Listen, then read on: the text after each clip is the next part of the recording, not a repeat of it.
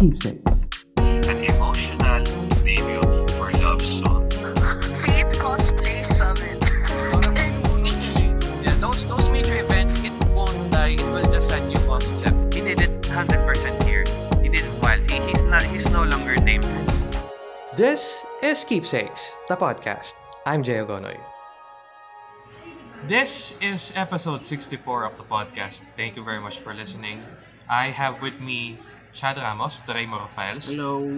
So, Chad, you're previously with Garayat Concepts, or you're still with them right now? Technically, I'm more of a freelance now. So, Freelance consultant. yeah, I'm more of a consultant now for other events or other organizers. And in terms with Garayat, I left the company like last year. So, Last year technically, pa. have no any bindings with them. Mhm. But I've still worked with them like with other projects. Alright. Okay. So, that's about it. That's the gist of, kilala ko na si Chad for so long. We conceptualized the gold tickets. The Golden Ticket Awards rather, no? Pero we called it the Gold Ticket Awards kasi may Golden Ticket Awards na before. We had lots of discussions about events. Even with me na naging events professional na rin ako, so to say. So yeah, on his side, Garayat is leading its footprint in the esports events industry through the Esports and Gaming Summit. We know it as ESGS. On my end, I'm very much familiar with the Philippine Toy Con. So, yun yung ating mga disclaimers ngayon, ano? But we'll keep it as safe discussion as possible. Of course, 2019 had a lot. Many things. so many has happened last year? So many things. Pero ito, walang tatalo sa January 2020. Yeah. Walang Kung may bingo card lang tayo it's Bingo technically a double Bing- bingo na. Bingo na So- tayo, double whammy na Yun, so yeah, on this episode, we will talk about events last year. Going back to my previously written article or post sa jagonoy.xyz, you will see my prediction in the next decade, 2020 onwards, is that one, mag-evolve ang events. There will be of course, there will be something Pero how did I get to that thought? We'll discuss it right here. 2019, what happened? Well, so far a lot of things really happened last year, and I think one of the biggest movers from last year is the absence of Asia Pop Comic Con. Yun talaga Well, the populist in me is screaming na bakit walang APCC? Well, they had a lot of reasons, pero Things happen. Ang sabi nila is due to content. Dahil sa content. Yeah, So- that's one of the reasons. But judging with it could make sense. Like for example, with Marvel and Disney. Well, Disney got 20th Century Fox, the film corporation. Yeah. Not the broadcasting crew. So, Iba yeah. yun. So many things happen with the absence of APCC, and then the usual events. And there are also some good big movers, and also some that really didn't make it quite big, or more of the opposite. Well, okay. We'll start it with yun nga, aside from the absence of APCC, we're looking for we're supposed to talk about the best event of 2019. On the esports side, definitely is ESGS, no doubt. Kasi naglalakihan yung mga nyo dun Yeah, I think there are some big not being biased or something, but it's You're flexing. for me as doing reviews for events like for almost more than half a decade. I've seen a lot of improvements with ESGS, and like with last year, there's some bit of a roadblock for ESGS. Like for example, there's another absence for the PlayStation. So like in ba't wala 2 years. PlayStation ganun? Well, I think it's given na rin na the idea is they're preparing for this year's PlayStation 5. And with not much of big announcements happening, like for example, Final Fantasy VII Remake, like what happened this year is delayed for another month. So it makes sense na they weren't pushing from last year for any new games arriving on 2020 and beyond. Okay, considering na there's the NBA 2K20 Finals for the Philippines sa SM Mega Mall, before we hop on to somewhere here in Ortigas to do this episode, Ayun na nga, no? So, I think that's 2K, di ba? Yeah. 2K, that's not PlayStation. Technically, it's both kasi they're using PlayStation 4. So, it's also partly involved with PlayStation themselves, aside from 2K Sports. And I think also added there is, last year they hosted the 2K19, where both the Philippine finals, qualifier finals, and the Asia finals. So, at least good news for us that the Philippines won again for Asia. I think that's 3 in a row. 3 in a row, okay. So like 2 years ago, for like around 2017 and 18, the Philippines won at Taipei. And supposed to happen, and this year it's supposed to happen at Taipei Game Show. Kaso nga lang, Taipei Game Show is postponed. It's postponed to summer, which could be around the next quarter. I think this is a good, parang medyo unfortunate na it's postponed, but I think it's a good timing na, no? Yes, especially for naman. PlayStation, di ba? Yeah. Right. And then naman coming from someone who doesn't play PlayStation. Well, actually, also the missed opportunity rin, like with, I think I remember with the high lineup for PlayStation 4 Taipei Game Show is Final Fantasy 7 Remake. Na it's gonna be out on April. Pero TGS is March. Ingay. So, well, missed opportunity. And also, like, for Bandai Namco, they just announced, like, last week, Mobile Suit Gundam Extreme vs. Maxi Boost On, which is a popular arcade game in Japan, is porting to the PlayStation 4. Porting to PlayStation 4. I believe Azur Lane is also ported to PlayStation 4. Yeah, Azur Lane as well. And, PlayStation 4 ba? Yeah, PS4. PS4. And unfortunately, there's supposed to be a playable demo on Taipei Game Show. But since it's postponed, people have to wait since at least there's no definite announcement for the exact release date for Maxi Boost. So at least more of a waiting game. Yeah, so since we gone too far sa PlayStation 4 na, we'll just wait and see. Ako din, sabi ko hindi ako naglalaro ng PlayStation, but you play PlayStation a lot. You have a PlayStation 4 in your place. I also forgot, aside from PlayStation, well, for ESGS na, since with the absence of PlayStation themselves, Nintendo finally made their mark in the Philippines. Yes. Through Maxoff. Maxoff is Singapore. In Singapore's, it's the distributor for Nintendo in Southeast Asia. Southeast Asia, okay. So they made a presence. They made the presence in ESGS. With Pokemon. And then after that, a few weeks later, they just the Pokemon company released Pokemon Sword and Shield hosted the launch party in the Philippines. Launch party saan ba?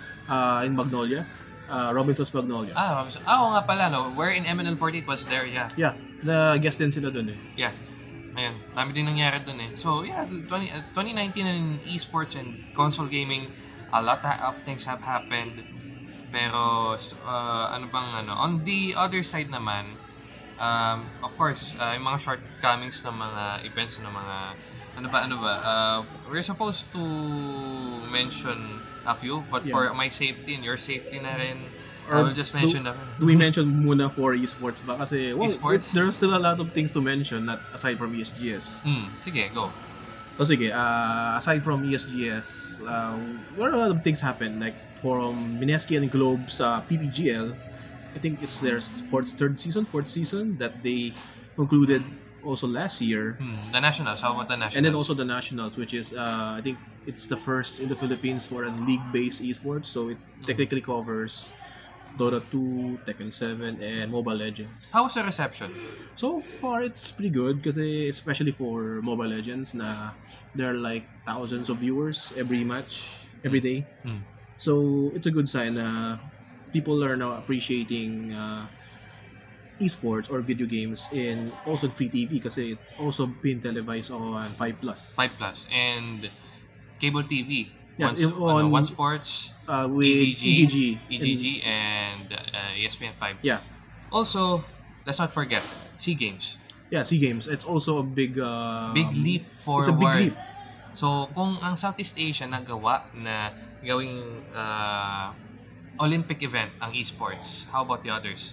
It's a stepping stone. Kaya what I describe it as a big leap forward because if the Summer Olympic Committee has accepted the fact na esports is here as esports, yeah, as a sport, an Olympic sport na pinagpapagura ng mga gamers, mga players, even in Japan, where Tokyo 2020, dun gaganapin. Yeah, we're hoping with the idea for pushing esports into a legit na medal event for the Olympics.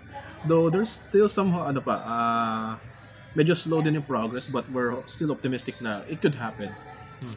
Kasi with the idea na we managed to put it in the Philippines for the SEA Games, and with Razer being showing their full support, and other countries na rin like Thailand, Malaysia, Indonesia, Singapore, all have their own esports associations, giving full support and helping out to make it a successful event.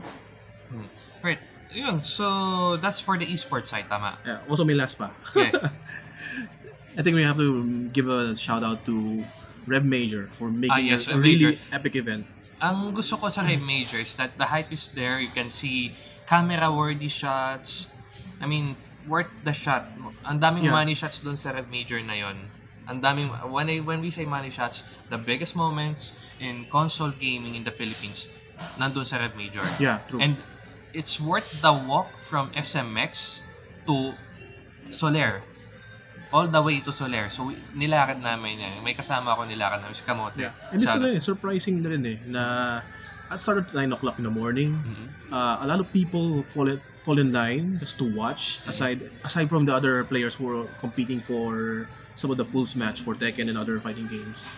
Like, at start of after the opening ceremony, the whole area is jam-packed with people. Parang, you won't see that even in esports na in the morning, first day, sobrang puno. It's something. It's something na you see the pride, you see the passion of the community talaga, especially for the fighting game community. And ilang laro, ilang games, ilang titles there's 7 titles, and yet napuno siya in 2 days. Yeah. With the big shots nandoon. Yeah, and the fun part is some of the biggest most gaming. The professional fighting game players are there. Like for example, Daigo was there. Daigo. And Book from Thailand, who's also the winner, gold medalist for the SEA Games. And also Evo Japan's 2020 champion for Tekken 7. So you see there's a lot of high profile players. Let's not forget one of the biggest Idol Master fans there is, Katsuhiro Harada. Yeah, he's also there. Bago na yata, nag-upgrade na yata yung position niya, na-promote na yata he's now like more of a franchise director for Bandai Namco. Yeah, I think not just for franchise or maybe for esports. So technically, any games that are involved in esports, he is in charge of it. Wow. So that's the power of Iori Minase for you. Yep. He is pretty much the hype, god of Tekken himself. Yeah, and take note, it's also in Soler.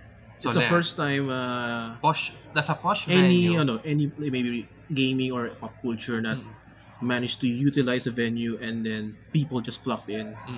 It's one of those success stories talaga we can say na someone managed to use a venue that's not much of a niche for an audience but managed to brought a lot of people. And take note, that was at that tent at Soler. Ang isa sa mga pinaka-popular na spots inside Soler is not the casino, it's the Jetter. Yeah. That's really something. Now, before we proceed, I guess that's the last part on the esports side, no? Yeah. Before we proceed, i-announce ko lang yung mga events na nandun ako. By this episode, by the release of this episode, you should have seen me at Hypnosis Underground 2, Get Wet, Get Wild at 1588 Benitez in Manila. That is on February 8. So, today's February 10 as of this release. So, yeah, glad to meet you there. And also, following that, merong Yao Expo Light sa Bayanihan Center and the following week after Hypnosis Underground. Also, may kasabay pa nun ng Hypnosis Underground, Sticker Con. Yep. I'm not sure if I will be there kasi busy ako sa Hypmic Underground. Pero Chad, you will be there, right? Sticker Con. I think it's on the 28th? 2029, I think. Yes. Kasi for next week kasi it's Comiket. Speaking of I think I've jumbled up the schedule. What I was thinking earlier was Comiket sa Mega Trade Hall. That's on February 8th. And if you have listened to this episode, malamang nawa nandun na kayo, napuntahan nyo na yon. Okay, the following week, so this week, ano bang mga, ano natin, yun nga, Yaoi Expo Light, and then the following week, Otaku Fest 2020 in Cebu. So I will be in Cebu one more time, and it's my 4th time to be in the Queen City of the South. So looking forward to see you everyone kasi may mga taga Manila din na pupunta ng Otaku Fest. Courtesy of Unity Productions. We have Vaynard, we have Carlene, we have Lib. Nandun sila, mga magkakatropa. So basically, they're the Manila Cebu fam. The cosplay fam is there. So the following week after that, katapusan ng buwan, wala pa masyadong events na ano. At take note sa show notes ano. Pero on March 8 at Bayanihan Center Anime Idol Convention 2020, which was rescheduled from its previous date of January 18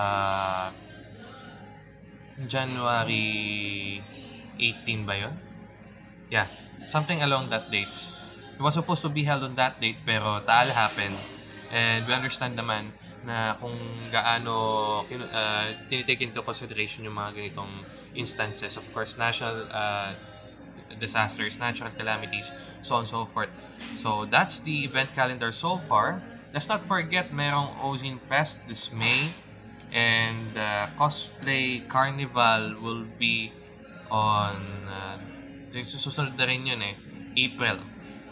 Yeah. So after Cosplay Carnival, there's Ozin Fest. So every month there's always a con somewhere out there. And you can check out the other schedules at jayagonoy.xyz/2020 events. That's 2020 events. Keepsakes. Right, back to the show. Let's talk about yung mga top tier events natin. Sa tingin mo, outside of esports, what are the best events in last year? So far, it's kind of hard na rin kasi there's still some Six Sigma pa rin stigma na it's still quite the same in terms of content. But I think we could say na, like for example, ToyCon last year had probably some good improvements na rin compared from 2018 na, which is really disappointing. Well, yeah. Ayan, pero considering ToyCon had a rebrand last year, Oh, yeah, that is good. They had a rebrand, which is tama naman. Which is good. Yeah, kahit ikaw nag-agree, it's a good direction. Kasi I could complement the idea na they focus a separate area for engagement, like for the community. They put it upstairs, and then the other downstairs more on selling. Although you can still see the problem, like for example, with the idea that with Pop Life, with their content, it's still quite the same if you compared it like from the past few years when they already had partnered. Kasi if you see their booths, it's still the same. If you see the first event, it's quite the same din Yung mga zombie na makeup, still there. Who's that artist that they brought? Ron English. Ron English was there. Yeah, but the booth was already there since 2016. Okay. So parang regardless if Ron English was there or not, still the same content. Yeah. Pero sa siguro 2020 wala pa tayong wala pa na-release na info si ToyCon about the 2020 kasi chances are tuloy pa rin ang buhay. Pero I think you can see na the presence of the original ToyCon is coming back. And then at least now overshadow na yung Pop Life because let's be real here. Nobody likes seeing with Pop Life overshadowing ToyCon Kasi yeah, there are Funko Pop fans but they can still buy it at ToyCon. But how about yung Pop Life content? Parang what's in it, what they can bring for the Pinoys na really suits their taste? Wala. I mean, the oversized Batman doesn't make sense. But if you put it in China, it makes sense kasi that's for them. But if they brought in Godzilla or they brought in Mazinger Z, they brought in Voltes 5 2 years ago. Yeah, 2 years ago. But they brought it back again. Well, different content naman to Parang the idea is why they don't know the actual audience of ToyCon, which is a major problem. So at least I'm really happy na with ToyCon stepping up na sila na taking control, which is good. And looking forward to that trend is 2020 kasi ang trend ngayon designer toys. Yeah, well, it's still a thing naman. Kumbaga after Pop there's designer toys and then after that siguro ano pa yung susunod? Well, it's not more of it's more of the demand na rin Parang what's gonna what will be the demand from the audience then eh. Mm-mm. So remember, like in the States, few years back, there's a thing called Beanie Babies na sobrang patok siya na there are value for certain plushies. And then the bubble burst. Nawala na yung value. People are selling, throwing it away. Yun lang. It could happen with Funko Pops, but you'll never know. Diyan pa rin yung Funko Pops. Ang daming yung mga... There's even this Funko reklamo group. Yeah, kasi, well, there's a certain audience para dito eh. Parang, The audience has been built. yeah, but the problem is, with the idea with the Pop Life is, they forgot what is Toy-Con. Well, in that case naman, I can definitely take your words na you're happy na you feel na Toy-Con's taking back control. Yeah, so of hoping the whole na in the content. following years na we can finally see the original Toy-Con that we all love talaga. Kasi, well, you can say na it's their aim is new audience, but do they even know their new audience? Yun yung thing din eh. Kasi ako, again, as someone who's part of Toy-Con as well, I can definitely say na last year was very busy for my end of the cake. Yeah, well, yeah, usual, yung mga events pa rin. Yung mga how we handle events na lang, it's pretty hard. Well, it's also pretty hard na to delve further, no? So we'll just wait for the details ng Toy-Con, napag-usapan na natin Toy-Con a lot. Yeah. Pero yeah, we'll just wait for announcements before Yeah, I guess June. if you rate Toy-Con, like, it is 1 point plus from like previous, or maybe 2 points higher from 2018. At least, instead of going deep down, it's going finally upwards. If I say so myself, this I can say confidently. With the absence of Asia Pop Comic Con Manila, Toy-Con is taking control of the pop culture scene on that end once again. And of course, as on my end, syempre masaya ako. Lumaki ako sa Toy-Con eh. Well, we all do naman. We all grow up with Toy-Con. I grew up with Toy-Con 2010. Actually ako, like, I think 2007 or 8. 2007, titong-tito ka na talaga. Kasi it's an accident na I just stumbled there. And then the following year, the friends from E-Games before invited me because they had a booth there. So we dropped by, say hi.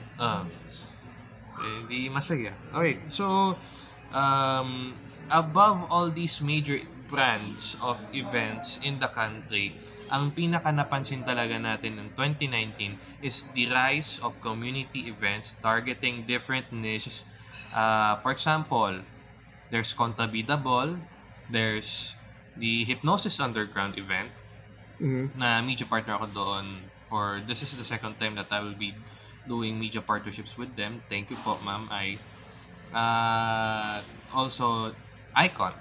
I'm happy with the first Icon, although nakita natin yung audience, niche pa rin siya, pero this year, matindi yung hype nila. I think they prepare for a year for this. A year. They really show na a year kasi before, ang Icon is supposed to be held every January. And they are already preparing for it for how many months? I think after their first Icon, saka sila sinusunod-sunod nila yun eh. As in, my content plan na talaga sila. They're doing great. I think they're basing it for the feedback from the community. This was just a good thing for organizers na. They listen to what their community wants. Or they build their, or of course, they have the mechanism. They build their own events for the niche. So yun nga, ang case study ko nga is Icon and the Hip Mic community in the Philippines na sumisikat na siya. As well as the content ng Hypnosis Microphone is evolving eh. I got hooked with Nemo. Ayun. So ayun. Pero that's something na gusto kong I want to raise sa mga fans ng Hip Mic come Feb 8. As of this moment, we're going straight ahead to other events. Sa'yo, di ba, StickerCon, yung case study mo? Yeah. And the events ng Garayat, in which you are also part of before. Yeah. Kasi like wala experience with StickerCon. Technically, if you see the bigger picture there, it's more of like, it's like a smaller version of Comic-Con and Comic-Con. But you can see here is they focus more on stickers, which is like in the past 2 years, it's more of the new trend for communities when they want to follow on their fandom. So like here, despite I think I know the organizers are really cool people. They're also part of a geek media then, Mm. and they know, and that's a good thing like for other people who experience events, that they learn from what they can see in events that could improve. They apply it to themselves and then create their own versions na, or you can say that they can prove to prove their point, or but in this case with StickerCon, they know that stickers are it's going to be a big thing, and they utilize it, and it's more of a celebration for the community, which is good. Ang daming mga I think the population of those who have journals are rising. Some of my friends on Twitter are keeping their own journals, and pati na rin yung mga popular na artists like si Honghang Flashbacks Oh yeah. and Little Things. They recently had a collaboration. I actually have a clip from their interview last Otaku Expo. I'll put it at the end of the episode. Pero balik tayo sa yun nga, mga popular artists, they're focusing on stickers as well. Sa advertising is hindi parang art page lang talaga sila pero they don't have any intention to sell merchandise and all that. They just want to show the drama of advertising. Yeah. It's just a fun part din with like this mga new digital mga artists. Also yung mga sikat na rin, like for example sila Honghang Flashback, sila Little Things, sila Libre Comics. Libre Comics, yes. Yeah, you can see that they have their own community, but most of their majority of the communities have one single similar interest. The same with stickers. So they can also apply their content into stickers. True. Even the MNL48 community produces its own set of stickers. Yeah, diba? So at least you know na there are certain communities that are growing, and then it's a good time that some people manage to host an event for them. And I think that's will be the big thing like for the coming years. Na it could possibly overshadow some of the big mainstream events. Kasi the idea is what's the major problem with major events? Redundancy. Which is you can see every year with the events, which is also a big drawback for them. I think we could say some examples like there's some we could call the same cons or the quarter cons. Na every quarter you can see one event. It's just the same with the other events they come in the coming months, and then.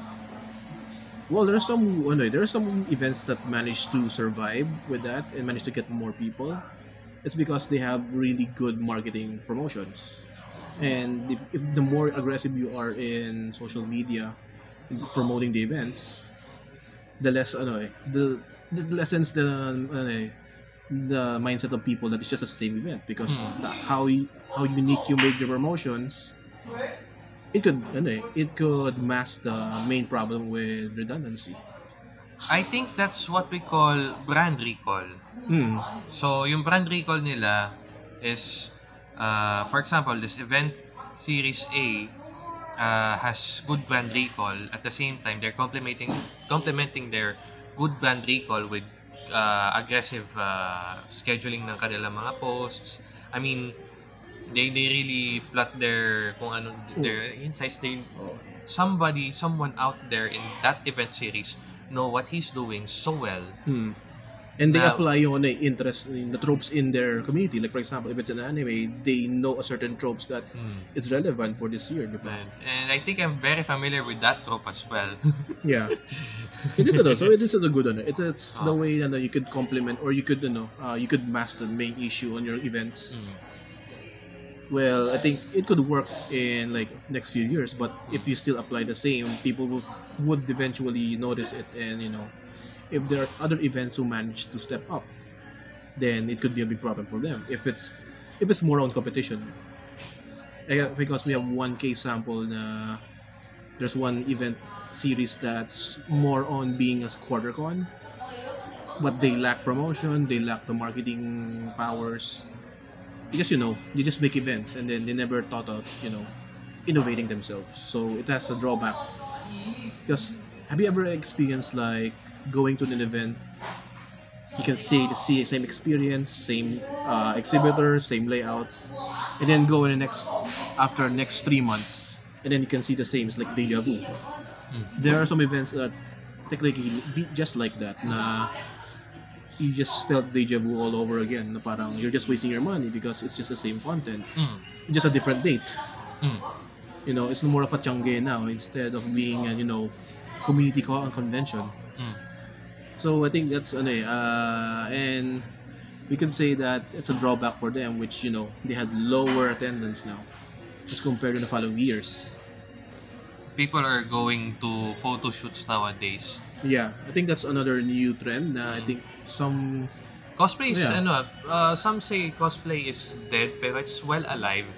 For a fact that cosplayers have the mechanism to sell their own prints, sell their own photo books, sell their own merchandise.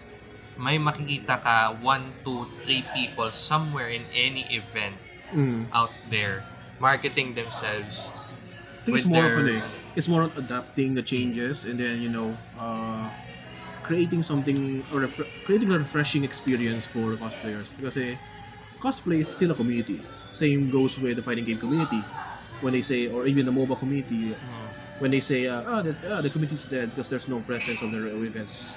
Technically, it's more of a different, it turns out in a different way because you're just creating a different experience. So in case for cosplay, instead of going to conventions, which, you know, every year, if there's some bigger events na palit yung venue, they should just host their own private photo shoots. It's more manageable and it's only catered for them. So there's Tapos no ang outputs, of course, spread out yan online. Yeah. People will love it. And it's an instant promotion for them. On my end naman, sa akin naman if I were to sit on my photographer side, nautal ako. It's more of like, ito pala yung lighting sa Mega Trade, mahina pala. So I have to adjust everything from levels, curves, and all that. Medyo mahirap din kasi sa photographers mag-adjust ka pa ng ilaw. So the thing is, I think yun yung problem with people na when they think in photography na, they can do it anywhere. The idea is, when you want to do a shoot, you have to know what you want and what kind of content you want. So you have to find a suitable place. That's because na it's a convention na what I shoot yan. No. Technically, there's still some limitations. You know the challenges there. The lighting, the location, the space. Unless you're, you know, photojournalist, and it makes sense that you need to go there and you have to adapt. But if you're like if you're saying that quote professional unquote photographer, then you know the challenges. Then you know na if you want a certain team, you have to find a location for your team. Hindi yung pwedeng you want it more of a royal, you know, or maybe a freight grand order in a team, and you want to go into SMX convention. You can't change the design of the venue. Yes. You're not fully control of that venue. Yes. Pero yung, for example, there's a mansion somewhere, there's sa QC na it has been a host to many photo shoots. Like we can get a grab from here, go there, tapos photo shoot. Pero of course, may caretaker doon, there's also that abandoned building in Cubao, may caretaker din dyan. Actually, if you can think about it, a good way for, you know, young and aspiring photographers to learn more on this is to study on wedding photographies. Yun pa lang, you can know the wedding or fashion photography. Yeah, yun, di ba? Try to attend some seminars or maybe try a workshop. Well, learn the basics. As of this recording, Photo World Asia po. Yun. At least, you know, you learn yung mga basics kasi it can apply na how you do in cosplay kasi most of it matches well naman like wedding, yung mga prenup sessions. There's a team, di ba? As far as I understood, some of the successful photographers in the Philippines, like Jay Tablante, he also does weddings, right? Yeah, correct. Ayun. So, another matter in mind is yung, of course, we talk about Rev Major, one of the biggest events that happened in an unusual place. Not in probably in an unusual time kasi kasagsagan ng Cosplay Mania at that time, sinabay sa Cosplay Mania, which of course medyo sukot. Yeah, pero well, technically different audience. But still, pero, you know, it also helps attract more people na to try. For example, if you're a fan of FGC and you wanna, you know, take a break kasi tapos na yung session mo or maybe you get eliminated at the pools, you want to, you know, take a break first and then just come back later, you drop by to Cosplay Mania. Or if you're someone now who also a gamer who wants to you learn some of the high profile players are at the Red Major, you can drop by. So yun, balik tayo dun sa sa tent.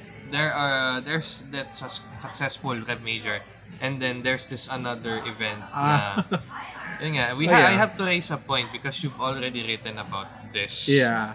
Pero for the purpose of this podcast, ayoko makigulo dyan sa mga yan. Well, it's like more on we're observing what happened in last year and what are the pointers that we should learn from the mistakes and from the success of these events. So yeah, it makes sense naman eh. So let's say, drop na natin yung pangalan. So it's Money Popcorn. So technically, it's... Nandun ka eh. Habang nandun ako sa Arcon sa Cebu eh. That was better. Yeah, actually it was really a really disappointing event na parang you don't need to be an organizer in an event to know if it's a good event or not. It depends on what you're looking at the event. Kasi for example, they said it's a pop culture event for geeks. And then, I know it's more on Magic the Gathering and other tabletop. So, I'm the target audience because since I'm also playing Magic the Gathering. So I went there. And there are some, certain sayings that when you see the welcome arc of an event that is really poorly designed or maybe, has no love on it, the event's gonna be shit. Welcome arc pa lang. Welcome arc pa lang eh. Kasi you should know that when you put a welcome arc, you know that you're supposed to be welcoming people. So you have to make it a bit flashy or maybe, something that would stand out. Or, proper branding for your partners. Well, here it is poorly made. Like, it's either their contractor wasn't paid and we're pissed that they still haven't get their payment. And that's no more, sort of karma or something. I don't know. Hindi natin malalaman. Yeah. We will never know. Kasi for me, if it's like a fully designed welcome arc, I would take it out. Kasi it will reflect the event. The image of the event. Well, there are a lot of things happen there, which is ano really... Ano ba naman ng mga boots doon? Well, if you read the review, actually I told everything what happened inside. But, well, long story short, there are some booths.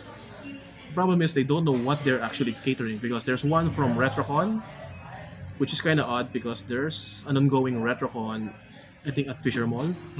So it doesn't make sense on why they have there and they're only promoting their event at Fisher Mall. So there's some mixed booths, like there's a Japanese themed store selling, I think, some of the Japanese products like yukata and other. I think familiar sa akin yan. Yeah. We're all familiar with it.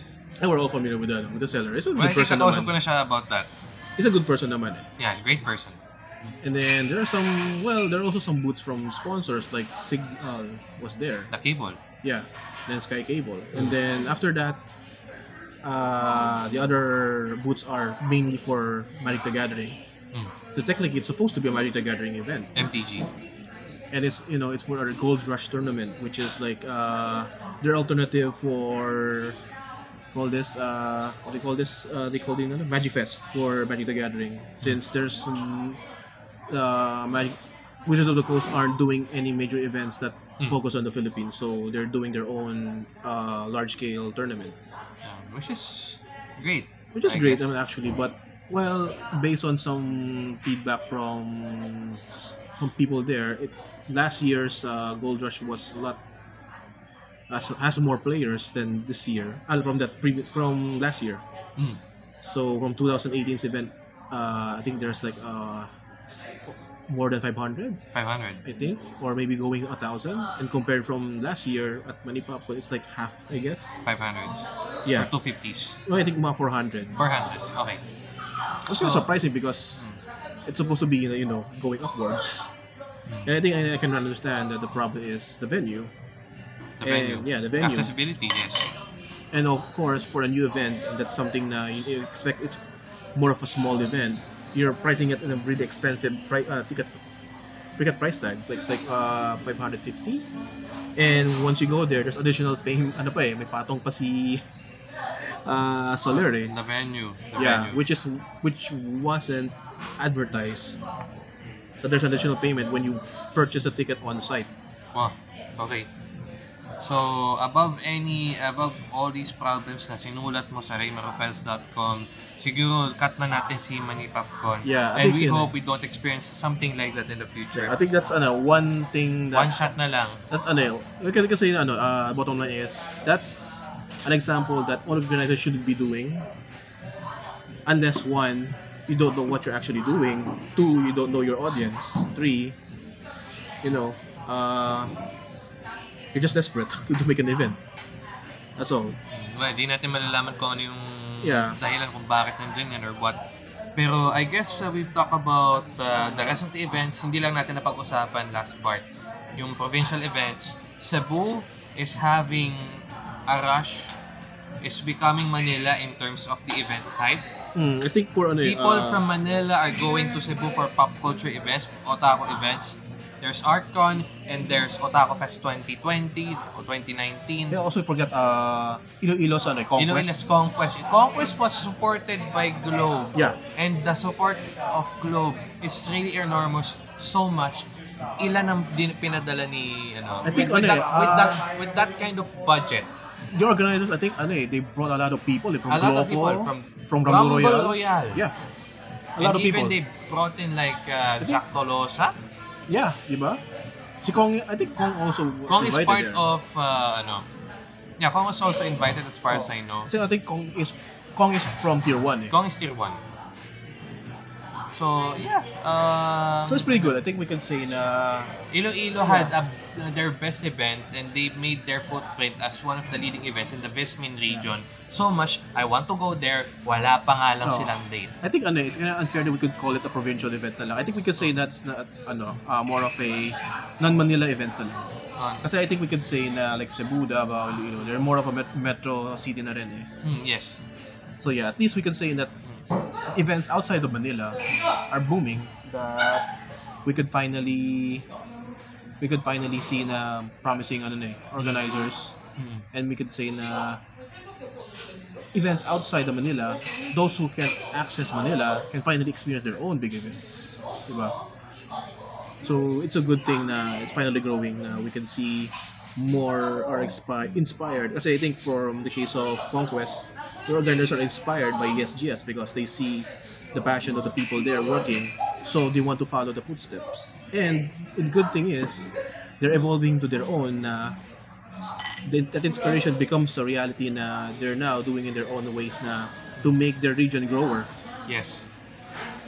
So, I guess that will be it for the time being sa events natin, sa events niya. Of course, again, to recap, there's a lot of things in store.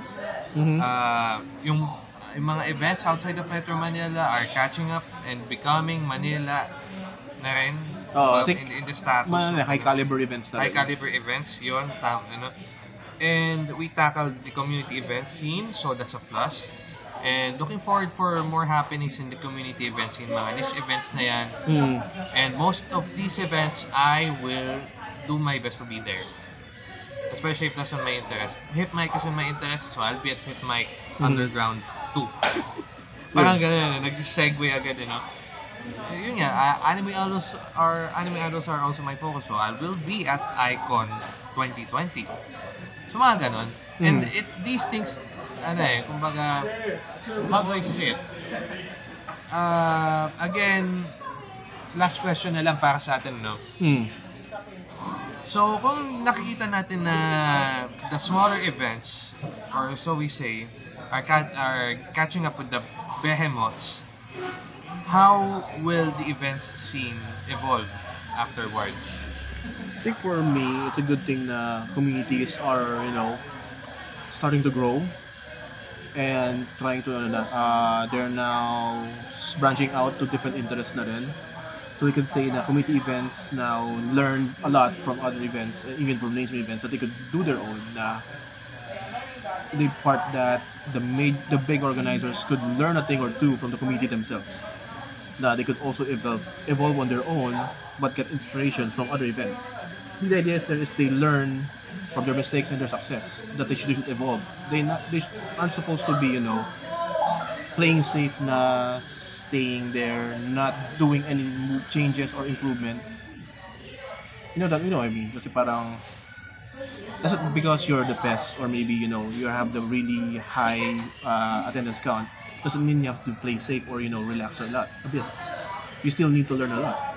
You still need to learn, maybe try out some new things that you could eventually become a hit in the future. And I think one of the examples not actually being biased or something, one good example of an organizer who is like this is technically Riot, because I think I think for them, they're being bigger now. Let's say as being a corporate company now, because it's now growing bigger. They learn a lot from other events. They go to other international events like Taipei Game Show, China Joy, E3, Tokyo Game Show. They learn a lot. They applied it to make sure that it's palatable for the Pinoy community. And it works. And after that, instead of just, sticking to one event, they branch out. They know that there's some certain audience that needs their own events. And they know the demand. So now what happened? There are new events popping out, like for first-person shooters, for sports, for video game sports, for mobile games. So I think it's a good example na organizers should learn a thing or two from other organizers and how they evolve and how to maximize how they evolve their identity. So I guess that's about it. Thank you very much, Chad Ramos of the Raymaro Files and the formerly Riot Concepts. Maraming salamat for taking your time here. And on the last part of this episode, we will be playing a clip of my discussion with Little Things PH. That said, see you in the next episode. Keepsakes. Okay, mic check. 356, January 23, recording number 2. Ito si Little Things. I'll just ask them a few questions about their collaboration and what will happen to Little Things in the future. So, hello Ivory. Hi po, good afternoon po. Ayan. Congratulations nga pala sa collaboration niyo with Honghang Flashbacks. Salamat po. Actually, ano din yan medyo, yung biglaan. Naisip lang namin dalawa, tapos medyo surreal pa nga kasi sabay kaming nag-message halos na may naisip kaming idea for collab. So parang nag-tie up yung ideas namin, gano'n.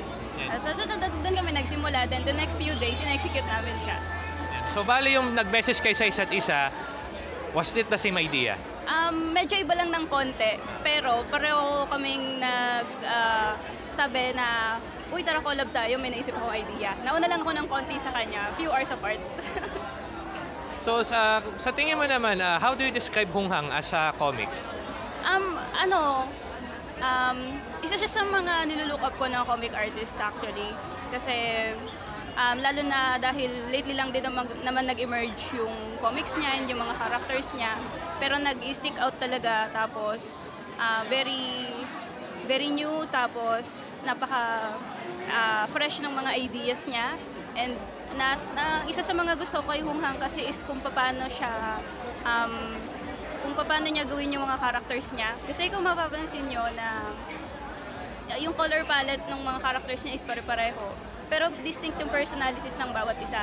Kaya makikilala mo pa rin sila kahit hindi sinasabi yung pangalan or kahit same yung color ng hair nila or something like that. So, si XX o si XY? Yes. Ang favorite ko si XX talaga. Best girl. Ayan. So, in the future, can you give us a hint kung anong mangyayari after this collab na, anong mangyayari in the future na sa Little Things? Siguro dahil nasimulan na nga namin yung parang other alternate universe na RPG with Honghang, siguro hopefully masundan pa ulit siya ng mga bagong ideas and ipapolish further pa namin yun. Sa ngayon kasi busy lang din si Andrew and ako din at the same time.